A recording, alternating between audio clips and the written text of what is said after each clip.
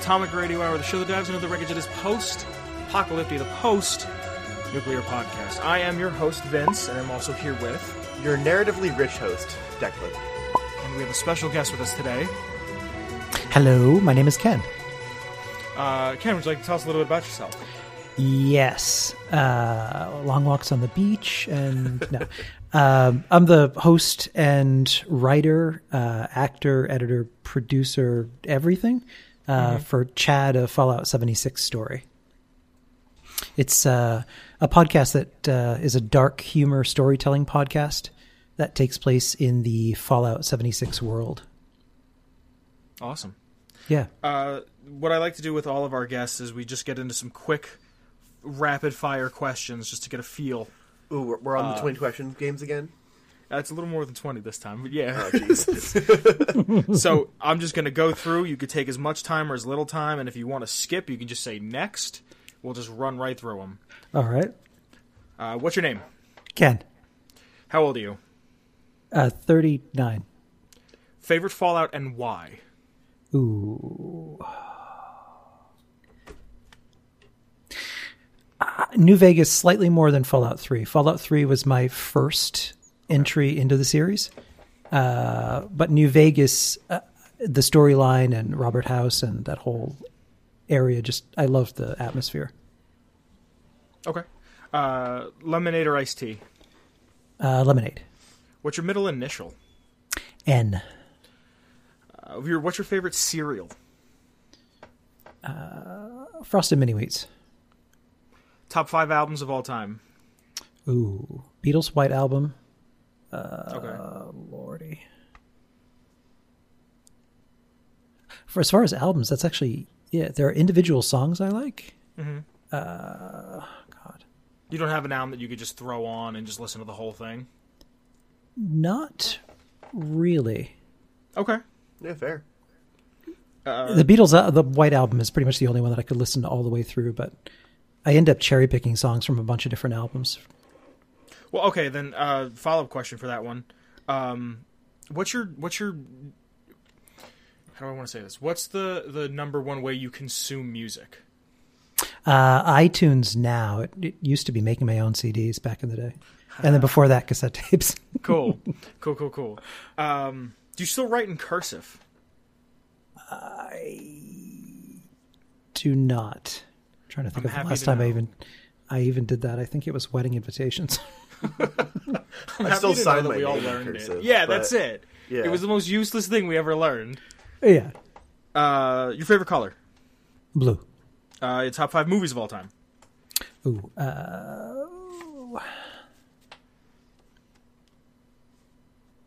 Fifth Element. Okay. Ooh, good one. House on Haunted Hill. Scrooge with Albert Finney. Okay. 2 more. I would say the entire Lord of the Rings trilogy, but yeah. I'll give you that one. It's one big movie. It's like Kill Bill. Both it of them is. are one movie. Yeah.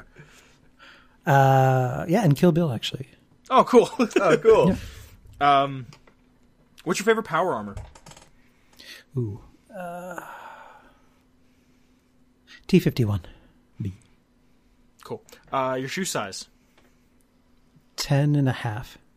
Autobots or Decepticons? Autobots. What's your favorite word?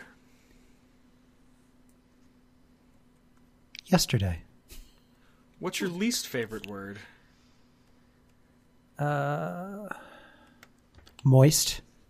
Okay. See, that would have been a great time to say next. Because it's both an answer and a skip. That's a very good point. Why or where or what do you want to see change? In the world? Anywhere. It could be anything. What do you want to see change? Lack of empathy. It's a good one. Okay. Why don't they ever want to talk about it? Empathy? Or just why don't they ever want to talk about it in general? Just it. Yeah. Self-interest? Ego? What's your favorite vault? 101. All day. What did What did your grandmother's house smell like? Bacon, pine, and honey. That sounds smells delightful. There's a story that goes along with that. You want to tell? You don't have to if you don't want to. It's a short one. I spent summers with her up on this island off the coast of New Brunswick, Canada. The house had electricity and everything, but that was pretty much it. Mm-hmm. We only got TV in the evenings. Oh, wow. So it was heated with a wood stove. She would make bacon in the morning, so I'd wake up. I could hear the foghorn off the beach and just the smell in the house. It was a great way to spend the summer. Yeah. Yeah. That sounds delightful. Yeah. Is it really humid? Would it be really humid? There? Yeah. Not there, no. It was cold, even during the summer. Cool. Are synths people? Yes. Voice protagonist, bad idea or worst idea ever? Worst idea ever. Thank you. Oh my god, thank you. Introducing RPG, scripted. Yeah. Yeah. What's your earliest memory? My great-grandfather dying. Oh, wow. Do you remember how old you were? 3. Wow. Favorite book and or top 10 books or top 5 books? The Illustrated Man by Ray Bradbury. Ooh, top 10 books. That's going to be hard to come up with a list off the top of my head. The Illustrated Man, definitely that. Anything by Ray Bradbury. Stephen King's It is definitely one of my top favorite reads. Anything by Bill Bryson, who's just a hilarious writer. Any of his travel books are just the most amazing travel book reading you could possibly imagine. What else? John Bellairs, Edward Gorey, which technically isn't books, but I love his drawing style. Hey, cool. Graphic novels are books. Yeah, they are, yeah. I got away with reading a lot of graphic novels in school. What's my next one on here? What simple joy makes you the most happy?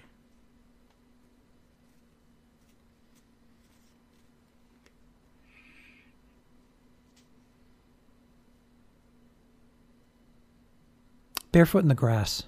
Ooh, that's satisfying. Yeah. Just reading a book, barefoot in the grass, yeah. What kind of build do you play in 76? Right now I'm playing melee build, which is the first time I've ever done that. In previous Fallout games, you could actually be a master of all and then just kind of be everything. It was kind of a learning curve playing this game because you can't do that. You have to specialize. But the melee build that I'm doing now is slightly bloodied. So it's really... playing melee is the first time I've ever played that way in a Fallout game. I never had an interest before. Really? So it's been it's kind of fun to kind of get in there and smash things around. Why don't you think you ever had the interest to try it? I love explosive weapons. I really do, yeah. As the soonest that I could get my hands on a Fat Man is in every version of the game, that's immediately what I would go for. Oh, cool. I just love explosions. Which probably says something about my character, but... Are melee weapons still like super overpowered? They are, depending on your build. Okay. With the right armor, buffs, chems, and even a 3-star bloodied weapon, you can be ridiculously overpowered. But you're essentially a glass cannon. I die a lot. That kind of sucks. I remember when it first came out, our buddy Kyle wanted to play it like a medical Healy man, and he wound up becoming the tank because he was like, "Oh, I'm just gonna stab things." When it first came out. What's your favorite Fallout songs? So like the stuff on the radio. Ooh, that's a good question. It's any of them. I didn't want to put a number on it because all of New Vegas' soundtrack is awesome. All of 3's is, slaps, 4's is all right. You know what I mean? So. Johnny Guitar. Okay. Out of okay. Yeah. I know. But The landscape of New Vegas, a lot of people complained it was empty, the people that maybe don't like that game.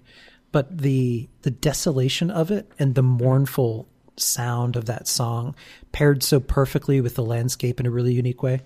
I guess a good second choice would have to be Big Iron. That's such a fun, romping song. I love Big Iron. Yeah. What do you edit and record with? Adobe Audition. Oh, nice. Yep. Where do you find inspiration? For the show? For just anything, be it writing, be it the show, anything. A lot of different sources. I own a marketing firm, so I do a lot of creative. Mm-hmm. And there are things that I find inspiration from to create from things that I hear or see or concepts. And a lot of it just kind of goes into this filing cabinet in the back of my head. And I can sometimes find ways to adapt it or make use of it at some point. I've got a question. Yeah. I really enjoy listening to your content, mostly because I really like your voice. It's a very good podcasting voice. Has anyone ever told you that you have a radio voice? Yes. The very first podcast who ever had me on was the Vault Boys, West Virginia, which they're now doing a different show, the Cryptid Cast. And that was the very first feedback that he had for me when he'd listened to the show. Yeah, like your voice is just delightful to listen to. It's very calming, yeah. I find that my favorite parts of the episodes are Simon parts. Mm-hmm. Which is ironic because when I first started, my concern is that me just telling the original journal stories, which I'd started out writing just as kind of a goof and shared in Fallout Facebook groups, and people just really loved them and kept resharing them and got a ridiculous amount of reshares and likes. People started suggesting them as a podcast, which I'd never thought of doing or have done before. So I figured I'd give it a go. My greatest concern is that over time, just me narrating would get very static and stale. So I really wanted to build out the world that he was describing with voice actors, which now we've been really blessed to get some really great people to do. How many voices do you do yourself? Just me. Really? I've done acting, but I hate when I do voices. Anytime Really? I try and do them, they're either way over the top or just silly. So the voice of Simon is pretty much my default voice. A lot of the other people on our cast, especially Alexander Luther, who does the voice of Chad, is British, but you would never ever know. Wow. Like hearing his actual voice is kind of jarring. That's very considering it took him 3 weeks of practicing to find that voice, and we tried a bunch of different options before finally getting it. And as soon as he sent me a sample of that one, I was like, nope, that's it. Perfect. Wow. That's awesome. Who does the voice of Punch? Oh, that's Christian Moore. Yeah, he's been on our cast for quite a while, and does the voice of the Mr. Handies, which I think he does a really wonderful. Oh, yeah, wow. he does a damn good job of getting the way that they speak. The cadence, definitely. I've wanted to add a super mutant companion for a while now, and Punch and Moose will have an interesting arc together. Become really cool. Because they're kind of two peas in a pod. They kind of get each other. Yeah. They're going to open up a bar and I love that. actually make Wasteland brews. That's awesome. Yeah. So, okay, let me ask you this then, since they've changed everything, and now, to me it seems like they just don't care about the past canon, but how do you feel about these super mutants on the East Coast that are a little more intelligent than, like, I get we're going to get the anomaly every once in a while, like Fox, but the West Coast where they were breeding quote-unquote, like, pure mutants, to now where they're mutants, but they have the radiation and they have everything else that fuses together and then makes these non-pure mutants. How do you feel? Well, I don't even know the merchant's name that walks around with the cow. Like, he's an intelligent mutant. Like, how Graham, do you feel about yeah. that? Yes. Yeah, we have Mark, who's on our. He voiced and did the perfect imitation of Graham in one of our minisodes. I like him as a character. I do not think that Super Mutant should have been in this game. And I know they invented a kind of a whatever story about experiments at West Tech, but I didn't think it was needed or necessary. That using them in Fallout 76 kind of bothers me, to be honest with you. Yeah, and that was a big thing for, like, the Brotherhood bothers the hell out of me. Super Mutants bother the hell out of me. Now, we actually talked about it on I think, the most recent episode, but since you played all the time, is there Jet in 76? There is not. Right. Which is, so they left that out. Which is the They one left that thing out. I know. Which is the one thing that they did right, and everything else are like, yeah, whatever. Let's here's NCR Ranger armor. Here's whatever. Let's jeopardize you the feel canon about in this whole every thing? way, except See, for but, the like, one way. if they do an E3 thing and they're like, hey, none of this is canon, or like X, Y, and Z is canon, but like everything in Wastelanders is, but nothing else is. Fine, whatever. Give me just a little bit, but like, you can't sit there and tell me that Maxon was on the East Coast. Do you know what I would love? And I really don't think, because Bethesda is really shit at telling stories. That's not their strong point. They're great at building out worlds, but building compelling storylines has never been their strong point. I would love if it's something as simple as this is all a simulation, which is why the clocks never change. It's always the same goddamn day in October. Everything kind of stays static and the same. That would be great. I would like to see a revised, like, Fallout Bible. Yeah. No. Not revised, but No. this is what we are considering canon source. We have the one thing that's sacrosanct. Let's leave it that way. Because it's just, you know what, like, I'm just upset that I learned all these things, and now I have to, like, relearn all these things. Like, it just... Yeah. For the like the Ranger armor. Like, why does that have to be in the game? Like, it that doesn't happen for another 60 years? Well, technically, No, the excuse is, I mean, the pieces of it existed pre-war, so I guess it's kind of plausible. But it's so specifically linked to one game, it just doesn't. I don't know. It just doesn't make It sense. just rubs. Yeah. I have more of a problem with the Mechanist outfit, which is just. Yeah. You know, I never even thought of that. See, I thought that was a little more. You could give a little more way with that because the game happens around Halloween. So Yeah, the that's a stores fair might have point. had Mechanist, like, you know what I mean? Because you could find Grognak stuff, and you could pay for the Silver Shroud, and you can pay for the hell's his name, Manta Man. Yeah. And the Inspector and a bunch of other ones you had never heard about before. Yeah. And every time I think of the Spectre, I just think of the Silk Spectre from Watchmen. So hold on, before we just rip this game apart, I'm kind of like relieved to hear that you write a show about this game, and even you are upset with it. I'm not entirely upset. If I was, I wouldn't be able to play it every day. I guess really the community aspect of the game and being able to play with friends, it is fun to play on a daily basis.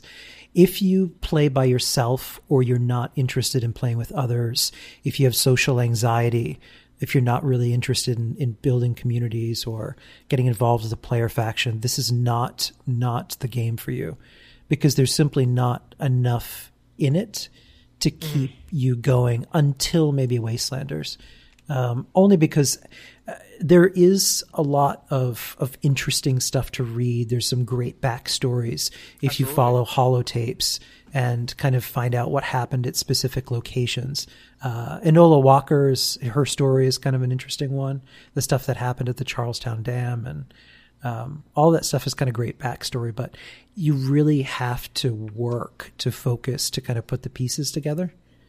because you're not really compelled forward by a character that is just an NPC, but it becomes a companion or someone that you can become attached to that you want to put the story together.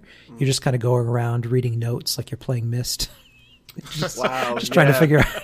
It's like old school, like, oh, here's another note. Ooh. I hadn't even considered it to be like that, but like now that you frame it like that, dang. Yeah. That was my number one thing. When it first came out, people would ask me, like people that I was friends with, would be like, "Is it good? Is it a game I should get? Is it anything like 3 or New Vegas or 4?" And I was like, "If you like the game, you'll like it, but you have to like reading terminals, and that's the whole thing." Yep, exactly. I don't know, man. Declan, do you have any questions before we jump into the other questions? the 20 questions. I don't have any 20 questions. I have more like questions about the show, so if we want to move more in that direction. Yeah, I mean that's what I'm saying. If you wanted to ask any just general stuff before we jump into that. I was going to ask where you got your inspiration for your particular characters. Like, are they people that you know? Are they people that you met online? Are they people that you, like, wish had been in the game as characters? Like, what was your thought process for developing these characters? I have the same question written down, Declan. Really? Yeah. The answer to that is yes. I love that. They're kind of all over the map. So I'll tell you bit by bit where they came from. Cool. Chad, the way that the whole show concept was born is I was playing with some friends in 76 one night, and we were inside one of the schools, and we'd had more than a few drinks, and we're just kind of reminiscing about how not enjoyable the school experience was. And it reminded me of a bully from school who just happened to be named Chad. And then the 4 other people in the group all either had known a bully named Chad or had a stepfather named Chad or like some asshole at work named Chad. They're just a universal breed of just boo. Yeah, just, yeah. There's a reason that there's such a meme around Chad because it's anyone who's named that has a very particular personality that is highly unlikable. That we have at least digested. Or not to say that all Chads are bad. No, I'm sure there's a good one. I'm trying to think of a famous single Chad, good one. But no. Chad Kroger from Nickelback. He's That's the first one that came to mind. Every time you say that, a fairy dies. Oh shit! I'm next. Ring that bell. So that's kind of where that character came from. I started to think about what would happen if, unlike school, where you have a definitive end, like as soon as school's done, you graduate, you walk out the doors, and you never have to worry or see those people ever again. You can kind of move on with your life. You're in this scenario, though, that person kind of doggedly pursues you across the wasteland, and never stops making your life really difficult. And that's kind of where the whole conflict between the two of them was born. Since then, it's become a lot more complex. Yeah. And as the show goes on, there's going to be a massive change that's going to reframe what their interaction has really been about, which I really don't want to spoil. But there's a really interesting arc, partly of which, because you guys are really into lore, you're really going to love. Oh, awesome. Oh, good. So that's where Chad came from. Susie and her possessed little doll, Ella. Yes. I love them.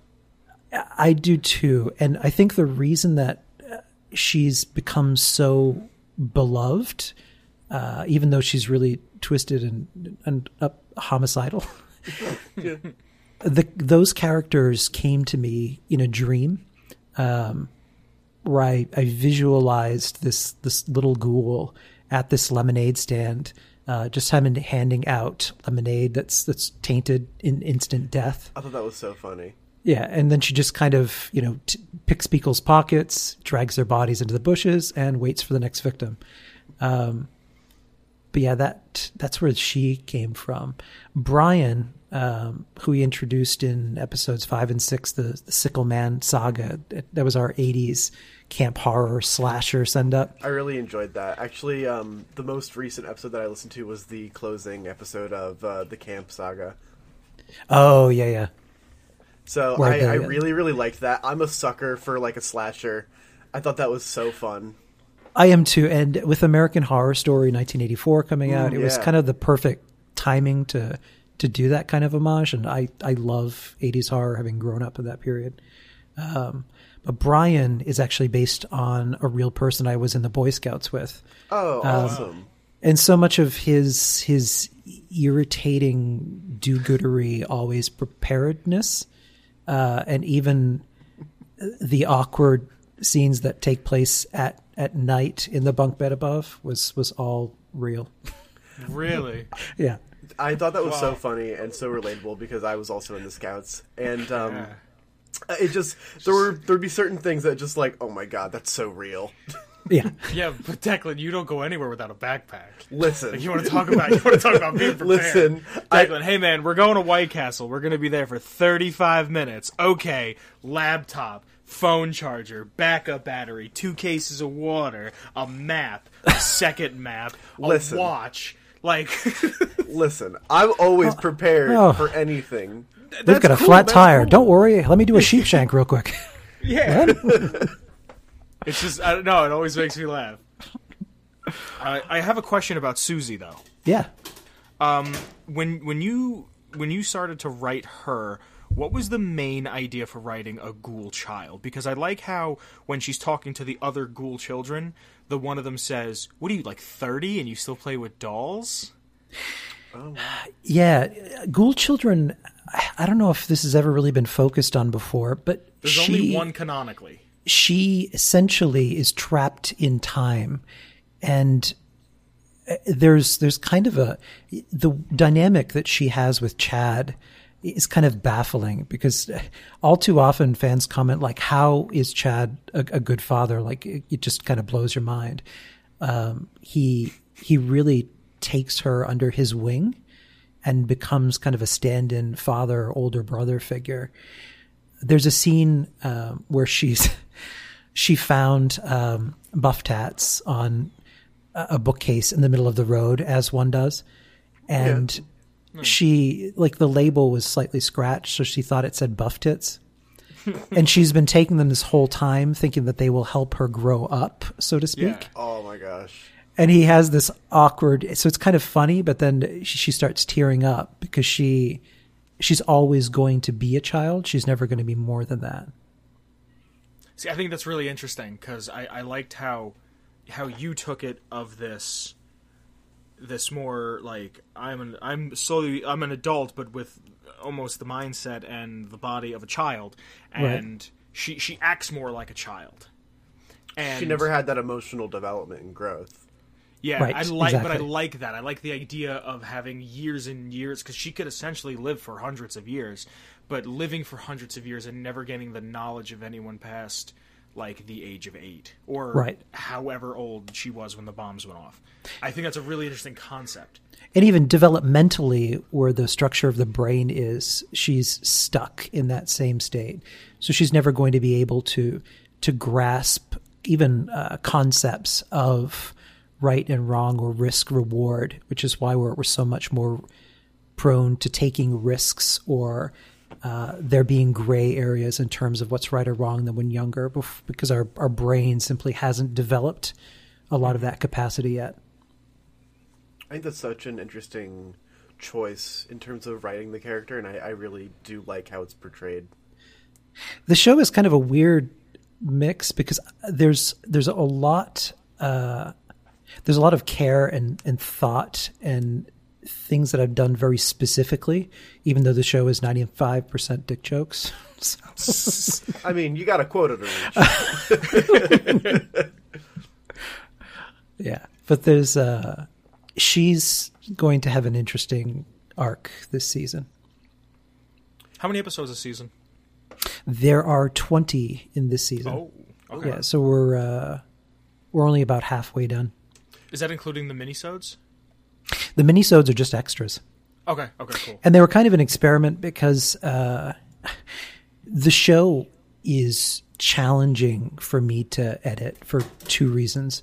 One, the amount of effects and time it takes to build kind of a soundscape. I've noticed the amount of care that you put into your sound design, and I really appreciate it. Thank you. It takes time to really get that. And so invariably, as soon as we drop an episode, like 2 days later, fans are like, okay, great. When's the next one coming on? Like, so minisodes are just kind of fast, simple stories that require only one or two characters that are just fun and have, they're a definite kind of build up and then a punchline. And a lot of the original stories that I'd written that people liked, I kind of had to throw out the window because they don't really work being added into a long form episode, where a lot of them are just kind of short punchline, kind of short stories. Mm-hmm. So they can work well as minisodes.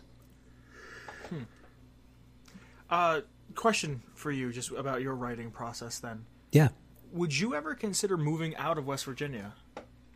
I'm not saying you have to go far, like let's go to Florida, but would you consider maybe like going slightly into like Pennsylvania? Would you consider kind of moving outside of the parameters of the map given to you, just to see if you could, just to flex your own creative muscle and see like, hey, like how much different could a mile out of the state be? Not that you have to create this entire city with an economy and this and that, but just to kind of ponder on what something else could be that's close to that.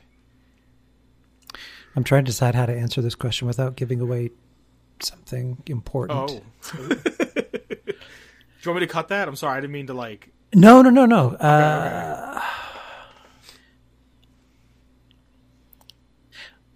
I will answer it one way. The characters cannot move outside of the boundaries of the map for a very, very specific reason. Okay. Which we'll be getting into in future episodes. I do have a pretty beefy follow-up question. The second answer to that is after season 2, which is going to include Wastelanders, as the whole dynamic of the Wasteland is going to change once those characters come in and we kind of sync up our stories with whatever that's going to be about. After season 2, we will no longer be in Appalachia. Oh, nice.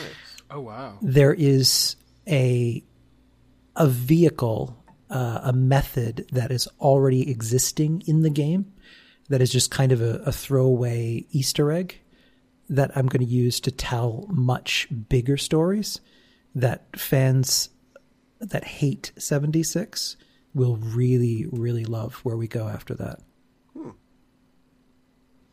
So I have a few ideas of what you're talking of. Like, I can hear your gears turning, but I do have a pretty big, important question. And it's the one that has been on my mind since I started the show. At what point did you decide that you're going to narratively include the game mechanics of Fallout 76? So, like, character dies, they respawn. At what point during the consideration for writing the show did you decide that you want to keep that in mind? Because, like, whenever we do our original content, we very rarely touch on the game mechanics of Fallout, but I think it's a really interesting choice to have included that. That's always been there from the original stories that I'd written, that I'd shared in the Fallout groups. Partly because the glitches don't make me as mental or outraged as they do some people. I think partly because let's be real here. I've been playing Fallout games for a long time. If you've never seen a glitch in a Fallout game, you've never played a Fallout game. Right. Yeah. So I mean, who hasn't seen, floating heads and exploding, disassembling suits, or where you're rotating across the canvas at 360 degrees? I mean, even to this day, New Vegas is still kind of a wild wasteland, even without the perk. Of course. Retreat. So the Doc Mitchell's head going all the way around. Yeah. Well, very Exorcist. Sorry, go on. But I wanted to also put these in the perspective of a character who's stepping out of the vault And none of this makes sense. Buildings kind of just don't go together correctly. They float in the air, which makes no sense. Death has no consequences. That one is the major plot point of this entire season. There's a reason that there is no death in Appalachia right now for vault dwellers, but there is for everything else. And I'm that very plot excited point to is hear where that goes. at the end of that. If you guys have me back, you'll probably want to talk about it, because what we're doing is going to be kind of unique, and I think it's going to be a cool story to tell. Cool. Is everything written already? Yes. How much improv do you allow? How much improv do you allow your actors? Very little. Mm-hmm. They have suggestions or stuff that I'll build into the script. They know their characters really well. So if there are things or ideas that they have, things that they know their character will say, or funny scenes that they have in mind, we have kind of a master list of just nonsense that they just keep adding stuff to, and I'll cherry pick from it and add it into episodes. But everything is scripted out.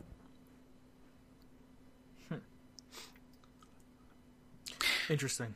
You're gonna love where it goes. I'm very excited. I think I am. Yeah.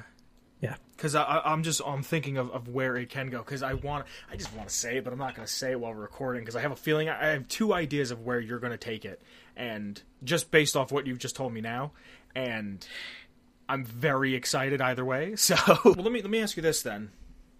Here's my one thing. Last night when you jumped in the Discord, we were talking a little bit about the Battle Royale feature that they added. Yes. Did you play it at all? I did. How far did you get into it? I think level 30. That's about where I stopped too. Yeah, I mean, it was fun to do with friends, just as something nonsense to do against other players. What ruins that, though, is really cheaters and hackers who just kind of break the point of it. And I think that's one of the reasons that I get tired. I think I had an evening where it was 5 times in a row there was just someone glitching, teleporting across the map, and someone else who was like floating in the air, and I was like, yeah, screw this isn't worth the effort. See, my whole thing with that was another thing that was just lore breaking, is once you got to like level 40 something or 50 or 60 something, you got Enclave Outcast armor, or not Enclave Outcast, Brotherhood Outcast armor, and I was like, I want that. Yeah. But what I did appreciate about that is being able to explore that vault was actually really great, and I wish you could load into that as a world space without having to go into Fallout. You still Nuclear can't? Winter. No, it's a cool vault to explore. With the exception of Vault-Tec University and where you start out in the vault, you really can't explore other vaults that are interesting. I mean, you can do, and I'll be completely honest with you, I haven't done the Vault raid either, the Vault 94 raid. I didn't even bother with that yet. I probably will at one point, but what discouraged me was it seemed very grindy for not a lot of reward. Like in Discord voice, I stayed out of it, but a group of friends went in, and it's kind of like playing Simon back in the day, where someone's like, okay, crack it, whip it, okay, smack it, okay, patch it, now push the button, okay, now go back and crack it again, okay, now smack it, okay, push the button again. It just seemed like a lot of that. I'm like, that doesn't sound fun at all. Yeah. I was excited when I got into 51, and I was like, ooh, look, lore.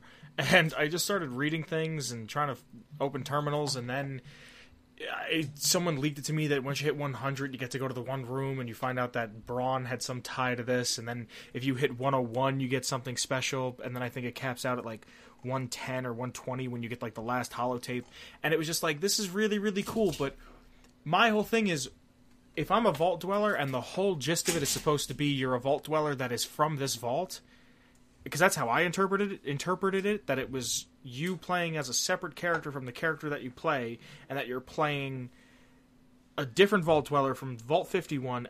Why am I exploring the destroyed West Virginia? I don't know what that looks like yet.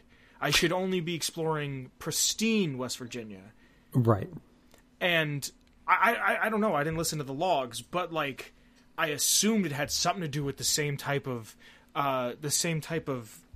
what the hell are they called? The Tranquility Lane pods. Right. You know what I mean? Like I only assumed that it had something to do with those same pods, that I'm living in some sort of a simulation. But I don't know. It takes forever to level up, and then when you level up, it's not even worth it. And if you level up like the wrong way and you get like the wrong perks, then they just say make a new character. There's a learning curve to this game. Like my first character is just kind of a mess. I did the same thing that I always do. I was just kind of a junk hoarding explosive build. Yeah. Or I just got to get everything, and then they nerfed TSE shotguns so that character became significantly less powered. But on my second playthrough, I actually planned out my build. Is it Nuke Dragons or Nuka Dragons? They have a great character planner there that I highly recommend. You can actually plan out your build. It'll tell you level by level what perks to pick. So you can start out from scratch. Because after that, once you get to level 50, if you decide to change, it becomes too challenging to do, because you can only move a special point each level after that. Oh, really? Yeah, so you can respec, but it'll take time. So hold on. What's I gotta do this math quick. What's 15 times 50? So by the end of that, you have 750 points, or no? You only get 750. I don't know. I liked the idea of the cards, and then it just kind of went off the rails. Like I don't know. It just didn't feel like it fit well. We make fun of and use of the perk cards in the show, at least for our purposes anyway. They're enteric coded cards that work kind of like BioShock plasmids. Yeah. Where early on, Jake accidentally makes Simon a cannibal by gifting that ability to him. But they don't really know how to control those cards. We're going to have some more fun with cards coming up. But there's a really like card. Your take on the cards in the show. I was trying really hard to take some of the game mechanics and make sense of them in some fashion, and in some instances fix plot holes or inconsistencies in a way that would kind of make sense. I will say that we do have an actor who is going to be voicing Stanislaus Braun this season. Oh, cool. Really? Yep. Cool. That's cool. Yep. I want to talk about cannibalism for a little bit. Nice. Yes. How integral was it when you were coming up with this idea that you were like, Simon is a cannibal, Jake is a cannibal?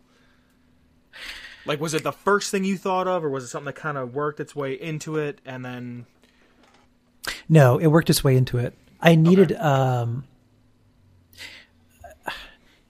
I needed the character of Simon to have an increasingly difficult time to move his character in a specific direction.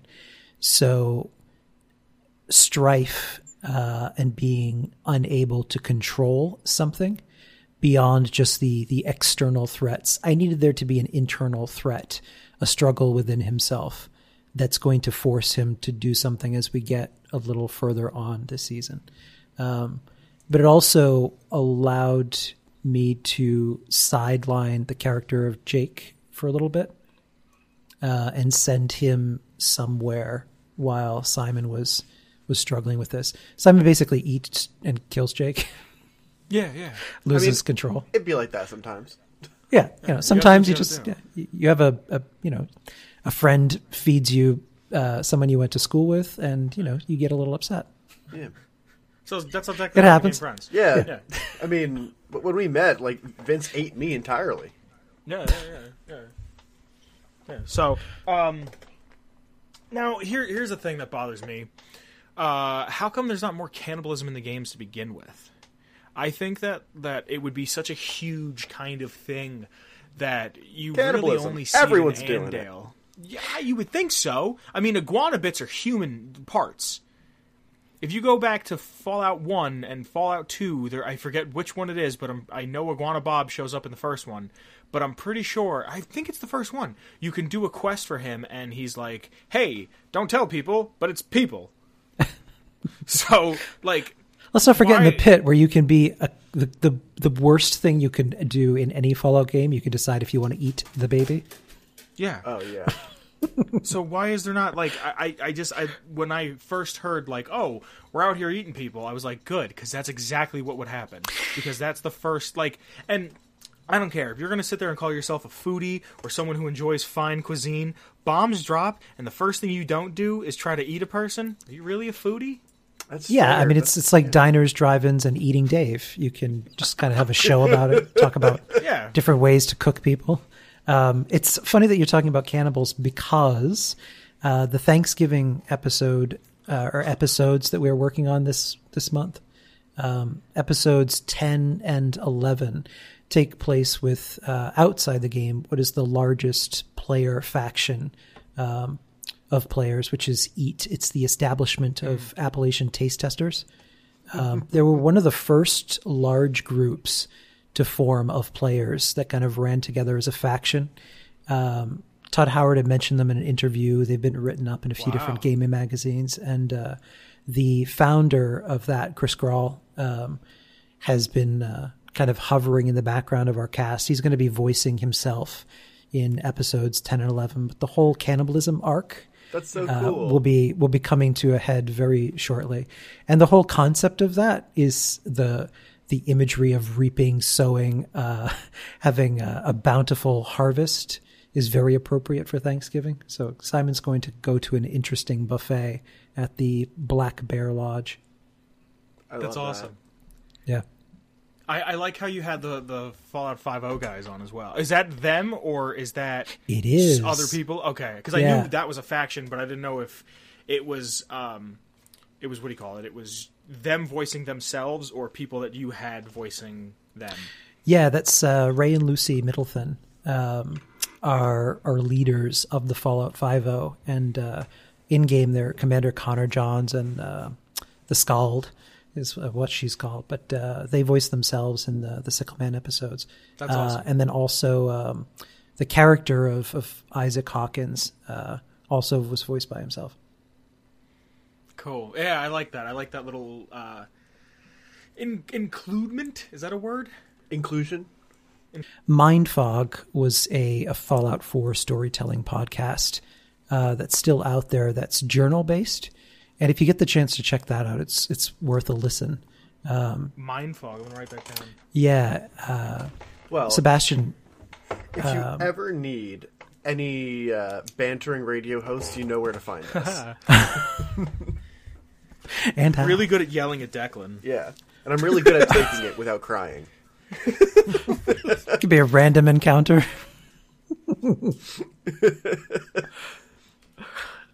But yeah, the writer and narrator of those is also going to pop on. But I wanted to try and do something that would bring some of let's face it, the saving grace of this game has been content creators.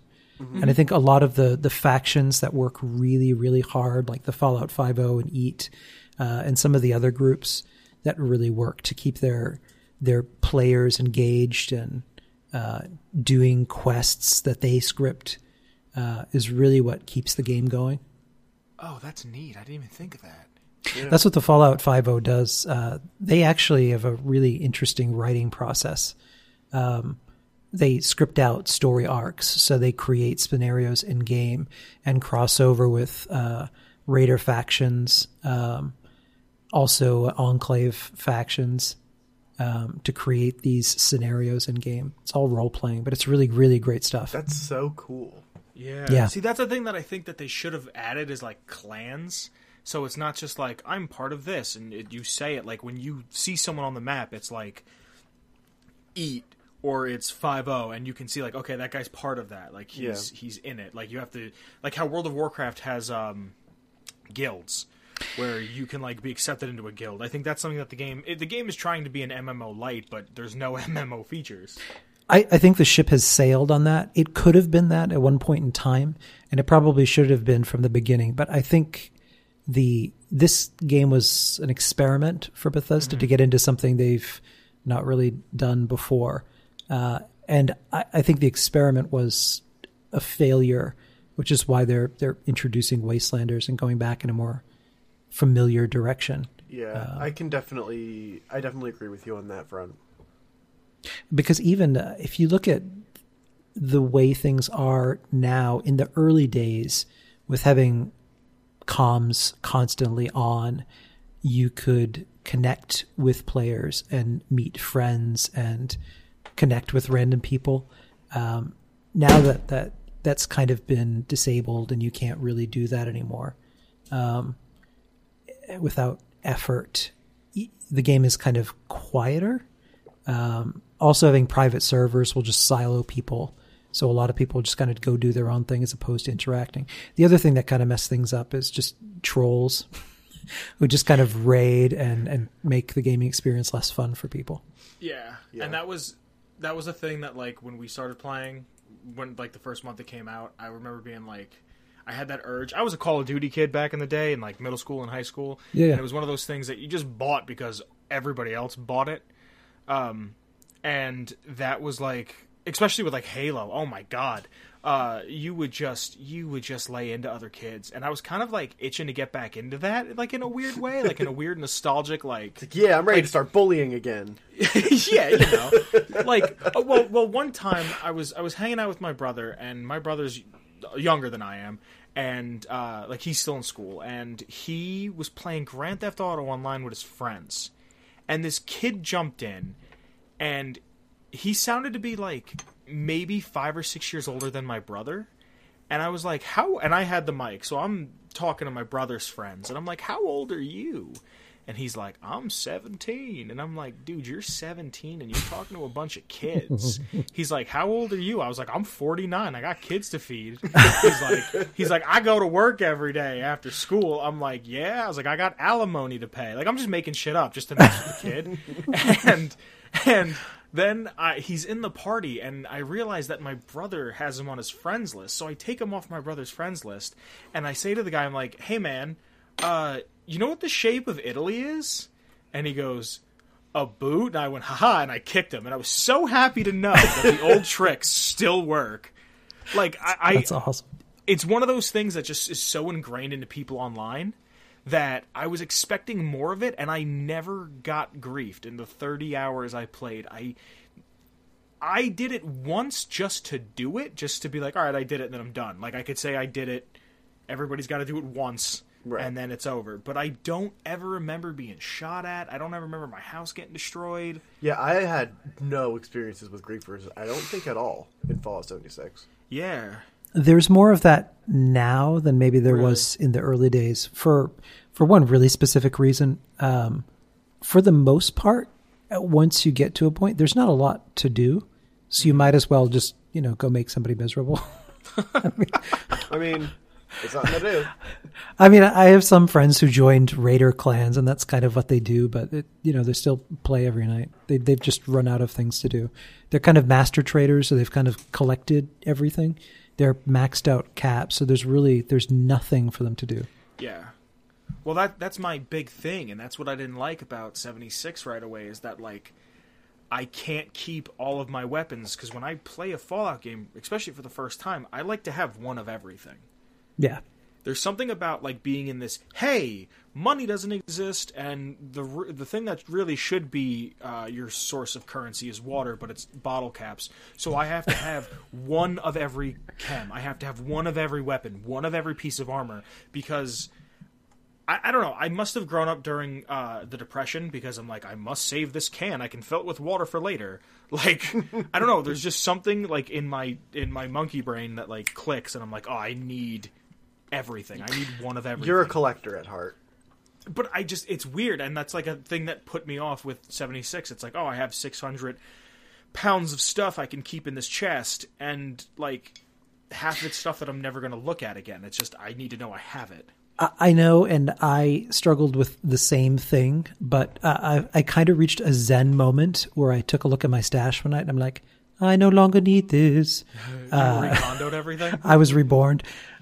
Because especially with playing melee on my character, in a way it's kind of liberating. So every piece of ammo and every weapon I can just sell or drop. Money. Just like, a buy.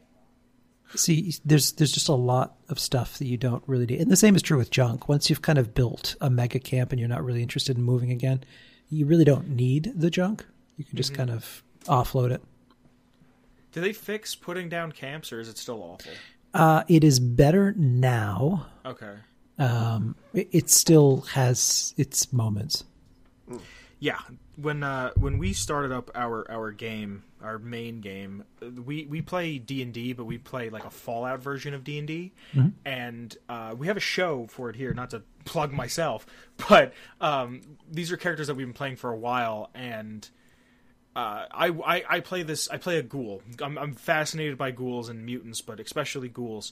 And my whole thing is that I am a lawyer from pre-bombs dropping New York, and I wanted to build an office. Like, I wanted to build a law office where you can come and you can say, like, hey, I need this done and I need that done, and this guy's trying to take me for this, and that's going to and, like, I really, in my head, had built up this story that I was going to build into the game, and that downstairs would be a shop that one of our other party members was going to have, and then upstairs was my office, and then the third floor was going to be, like, the penthouse suite.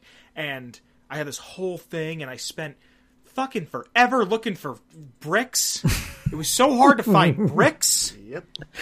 And then, like, we were trying to speed run to get everything, and we wound up finding the schematics to make stim packs, and once we found the schematics to make stim packs, we pretty much finished the game on accident, and we don't know what happened.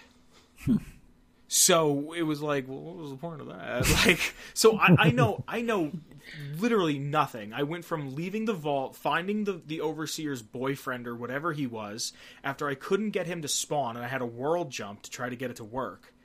And then the next thing I know, I'm at the White Spring. Like, I don't know. Like, I have such a weird relationship with the game because it was so much of a sandbox to me, to the point where, like, I didn't see anything that I didn't want to see, where normally it's like a Fallout game is I want to see it all. And, like, I knew something was different about the game because it was the day after it came out. I remember I looked at someone and I was out of the house and I went, there's a new Fallout game and I'm not home playing it.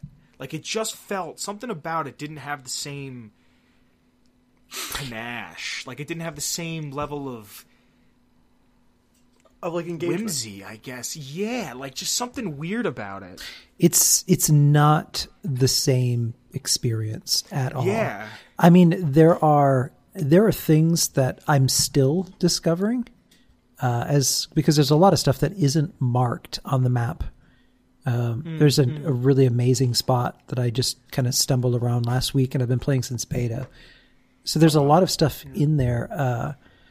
One thing that they did recently is they fixed it so you could go anywhere on the map, and enemies would scale proportionally to where you are, which I think was I disagree with that. Really? Because when you're in almost any game, if you start out at a lower level, before you can just kind of like skip ahead from, like, here's Mario at level 1 and he's okay, no, I'm going straight to Koopa. No, there's a whole journey to get to that point, as opposed to just being able to go anywhere on the map. On my second playthrough, I decided to change the experience so I would enjoy it more, because rushing through the game is something that a lot of people do now. Even like a friend of mine who started playing Outer Worlds finished it in like 2 days, and he's like, okay, now I'm bored. Like, no, take the time to appreciate the world space, because by the time if you just rush through the game, you're going to be over it. That's what I'm doing with Outer Worlds. I'm taking my time with it. You have to. Like, I swore off fast travel on my second playthrough, so I'm role-playing more, where I'll just kind of make my way through an area, plop down a tent, and then I'll pick up from that point. Because otherwise, just kind of fast traveling around, you miss a lot of the random encounters, for one thing. And then you also miss a lot of the random spots and Easter eggs that you can kind of stumble across. I get this weird sense of anxiety when I play a game that's a big game, like especially now that I'm playing Outer Worlds, but like with 76, where if I don't fast travel, I'm just running constantly, and in the back of my head, I'm like, you could be doing the dishes or washing your laundry. And you're running through this area that you've already been through for 40 times. We had, early on, I'd created a faction that was kind of like the Crimson Caravan Company. It was the Appalachia Trading Company. And we did events where we would have a specific mission, and we would set out in caravan formation walking. That's cool.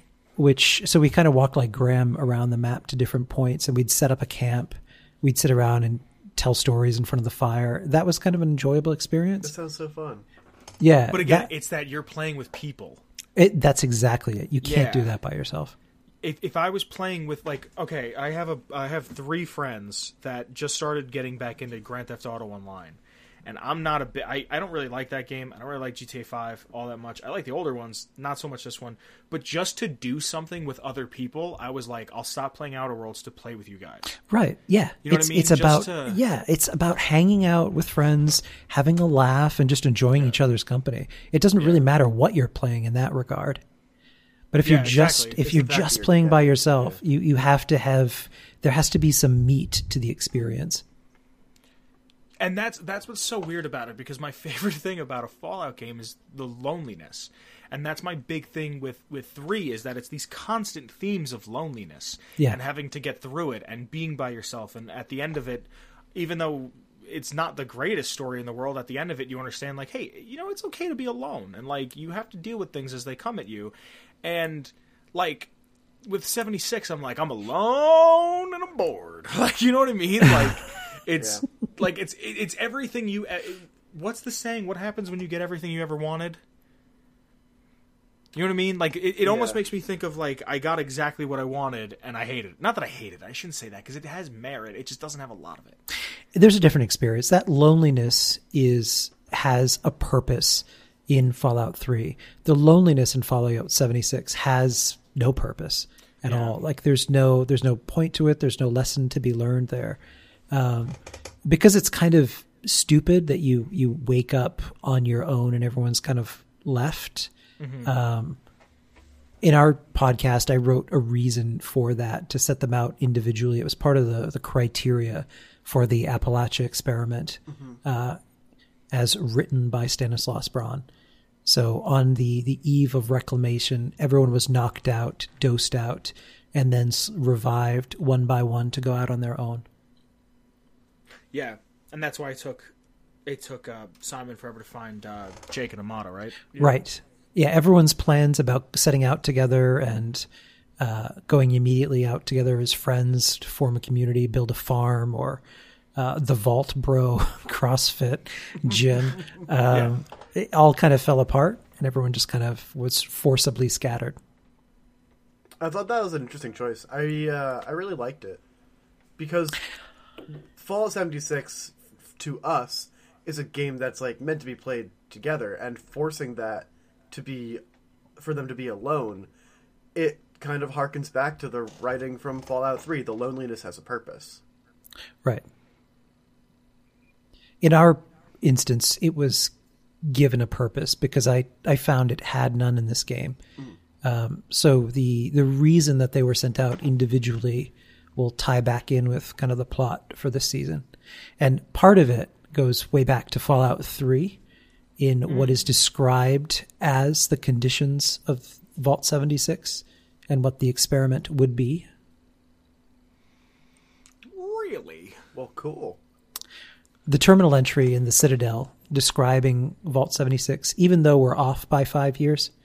I was going to ask about that. Yeah, in our purposes, I tied it back into what happened in the Enclave bunker at the White Spring, which someone put together all of the holotapes and messages once you actually get into the Enclave bunker on YouTube. And it's actually worth a listen to because it's in chronological order. What happens in there is actually more exciting of a plot line and is more dramatic than even the one that you experience. When you actually see what happened, there's tons of really great lore there. That could be its own kind of podcast, or someone should do as like a one-off kind of special because it's really brilliantly constructed and written. Basically, you find out that everything that you step out into, the reason that everything has gone to complete shit was because of the Enclave. The Liberators were reactivated by the Enclave. Creation of the Scorched and the Scorched Beasts, that was all Enclave. All designed to increase the DEFCON status. So basically they ended up killing everybody in Appalachia just to be able to regain control of the silos. There's a ton of backstory that goes into that, but yeah, go ahead. Sorry. Oh, in our purposes, the Overseer did get out through an Overseer tunnel and get out into the surrounding area and saw the hellscape that it had become and ended up sabotaging the door, which permanently broke the chronometers on all of the Pip-Boys, which is why they're frozen on one date. I don't know if Bethesda will ever explain that, but it bothered me enough that I needed to create a scenario. So she was the one that actually let them leave 5 years later, hoping that by then things would have settled down a little bit. Wow. That's explained in game? Oh, no, that's in our podcast. Yeah. Okay, I was going to say, because okay, that's something I had written down. I don't know what happened to it. I wanted to congratulate you on actually giving the game story. Yeah. Thank you. But no, in everything that's inside of the White Springs, does it just totally negate the oil rig from Fallout 2? Yeah, right? They made it seem like this is the base of operations for the Enclave, and it's like, well, what happened to the oil rig? What happened to Frank Horrigan? What happened to what the hell's his name? President Nixon? No, Richardson? President Richardson? Yeah. Actually, what happened? There's all of that is actually explained, but it's not explained well. They did a really crap job of because the storyline of why things are the way they are and what happened in the Enclave bunker is really, really fragmented. You don't get a satisfying explanation of that. I think they did a really garbage job of putting it. The answer's in there. It's explained why that is. Basically, it comes down to, I'm trying to remember now because it's been a while since I listened to the video. I'll send you guys the link because you might want to reshare that for people to listen to. But if you listen to it, it's a YouTube. The person reconstructed them in order so you can hear the whole story. I think it's 20 minutes, but it explains everything so you kind of understand what the hell happened in Appalachia. Was it the Commerce Secretary or the Secretary of State? Anyway, he's the one that got into the bunker and then just kind of wrecked everything. The president never made it into that bunker, even though he was supposed to, and there's a reason for that escapes me. But basically, it was a power play by the Secretary of, it's either State or Energy or something. Did they say the president's name? I believe they do. Oh God, I gotta know, because that's one thing that it bothers me, but it's something that I'm not worried about. I don't know the words that I'm looking for today. I guess concerned with. If you go to Diamond City, something that I just thought was interesting is that the Red Sox never won the World Series in 2008 or 7, right. Which is something as a Yankee fan makes me real happy. But what kind of hell universe is this? No, it's there was a lot of potential that was there, and I didn't want to make this just a let's bash 76 again episode. Because we do it enough. Yeah, and it's to the point of just exhaustion. I know. I wanted to make lemons or lemonade out of lemons. You didn't put the rat poison in, did you? No, I did not. Yeah. You made gallons of lemonade. But we've even people who hated 76 have been enjoying the show, if for no other reason that they feel like they can relate to it more, and there are characters that they care about where they were given none. Yes, exactly. Like when Simon was in the Atom Shop, and he's like, "Wait, 2,400? Really?" like even like it's just the little jabs. Yeah, there's a lot of that in there. Like even the backpack talking about the nonsense. One of the Ghoul kids is complaining like, why do we even need these? These doing all of this grinding to get a backpack doesn't make any sense. And my retort is simply, there's nothing else to do here. So. I had that written down. I wanted to talk to you about that. Yeah, I don't know. It exists. It's just. And again, this comes down to the fact that they cannot tell stories, because in every single instance of an event that was created or added on or seasonal content, there was an opportunity for them to do something cool that just ended up falling flat. The Fastnacht event is by far the most beloved event that has ever been in the game, and they haven't given us more of that experience. I was kind of waiting for like 4th of July, where we would have to do some kind of a parade that would bring everyone on a server together to do something like Fastnacht, where you had to get together as a group and you go on this kind of parade. And that's what people loved about that event. Yeah. The other events that we had, Meat Week is kind of, okay, let's all scatter on the map and just kill a bunch of stuff and go to a barbecue. Even the Trick or Treat event, which I'm currently doing now, is fun, because you get to just basically blow up the White Spring. But a better experience that would have created more community would be to do something where you have to go trick-or-treating to other people's houses, which forces you to kind of go explore, check out other people's bases. That'd be cool, yeah. That would have been because really neat. That was essentially the concept behind the vending machines, is just to get people to check out each other's houses. But they've kind of wrecked the ability to make money off them. So I think that with private servers, there's going to be even less vending. So that's yet another example of something that could have been something great and just kind of wasn't. Right. Okay, one more question then for you. Yeah. Madman Martin Mormon, the Radio Man. Yes. Is that based on Wolfman Jack? No. That's Mitch Mormon. Sorry. He has 76.1. He has The Vault. That's its own podcast. Oh, really? Yeah. There were so many other Fallout podcasts. Yeah. His show is incredibly funny and is far more off color and in your face than even ours is. Oh, wow. It's a lot of sketches and a lot of humor. But he also he had done radio back in the day, and his Mad Dog persona was his radio personality from back in the day. That's cool. Oh, cool. Yeah. Cool. Declan, do you want to say anything? No, I just wanted to thank you for coming on. I've really been enjoying listening to Chad, and it's been just really fun, and it's refreshing to see Appalachia given some a breath of fresh air into it. And I think you're doing Todd's work on this one. Thank you. Yeah, they should hook you up in 2095 when we get the next Fallout game. They should hook you up with something, because you've given this game more love than even they've given it. Yeah. Thank you. Thank you. Yeah, thank you so much. You want to go ahead and plug yourself? Yeah, it's Chad, a Fallout 76 podcast. You can find us at Fallout 76 podcast on Twitter, Instagram, and Facebook. We're on iTunes, Spotify, Stitcher. We were selected to join Pandora, so you can find us there now. You can do that? Yes. Declan, get on that. Okay.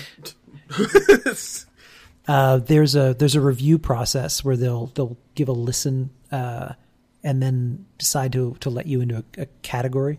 But I'll link you guys because they just opened it up for submissions. That's neat. Yeah. Wow. Thank you. Yeah. But you can listen to us wherever podcasts are heard. Cool. You want anything else real quick? No, I think that was it. Cool. Yeah, we'll have a Thanksgiving episode coming up this month, and then we're doing something very big for Christmas. Cool. Awesome. Yeah. Hey guys, it's your boy. Epstein didn't kill himself. And real quick, we had a whole outro with Ken that we recorded, and it was top 10 segues of all time, in my opinion. But something happened where the audio and the video got all messed up at the end. So I'm just doing it quick, doing it right now. If you like our theme song, we love it. Give it a listen. Don't download it because we're using it. But you could also find a bunch of other free tunes by our man Shane Ivers. But our link is silvermansounds.com/free music/featherduster.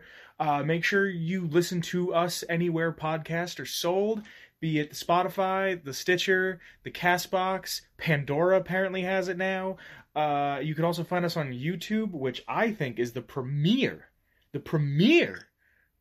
Why is my voice doing that? I don't know if you can hear that on the video or not, but the premiere way to listen to the show, because you get the visual aspect of it. And we also have a Redbubble where you can buy merch and whatnot if you like. You could buy yourself a clock or a shirt or a sticker or a sweatshirt or a fucking towel, I think, or a bag. Trying to make sure I'm getting everything. It's hard to do it when Declan's not around. So, alright, here's the thing. If you like the show, you want to contribute towards the show, you want to see the show get just a little bit bigger and a little bit better, you can find us on Patreon. It's just patreon.com/Atomic Radio Hour, where you can find all of our links. It's pretty much Atomic Radio Hour on Twitter. You can find my links to my Twitter in the description. Declan's Twitter links in the bottom as well. I'm all over the place. Declan's not here to keep me in check. I apologize. But our Patreon, if you want to see the show get a little bigger, a little better, a little stronger, a little harder, a little faster, follow us on Patreon. You can throw us a couple bucks. It's not mandatory. There's a few people that have thrown us a couple dollars. I got to shout them out real quick. Gage. Thanks, homeboy. One of those guys who's always in our Discord. Discord, how did I forget? Join Discord. It's like Reddit, but not cringe.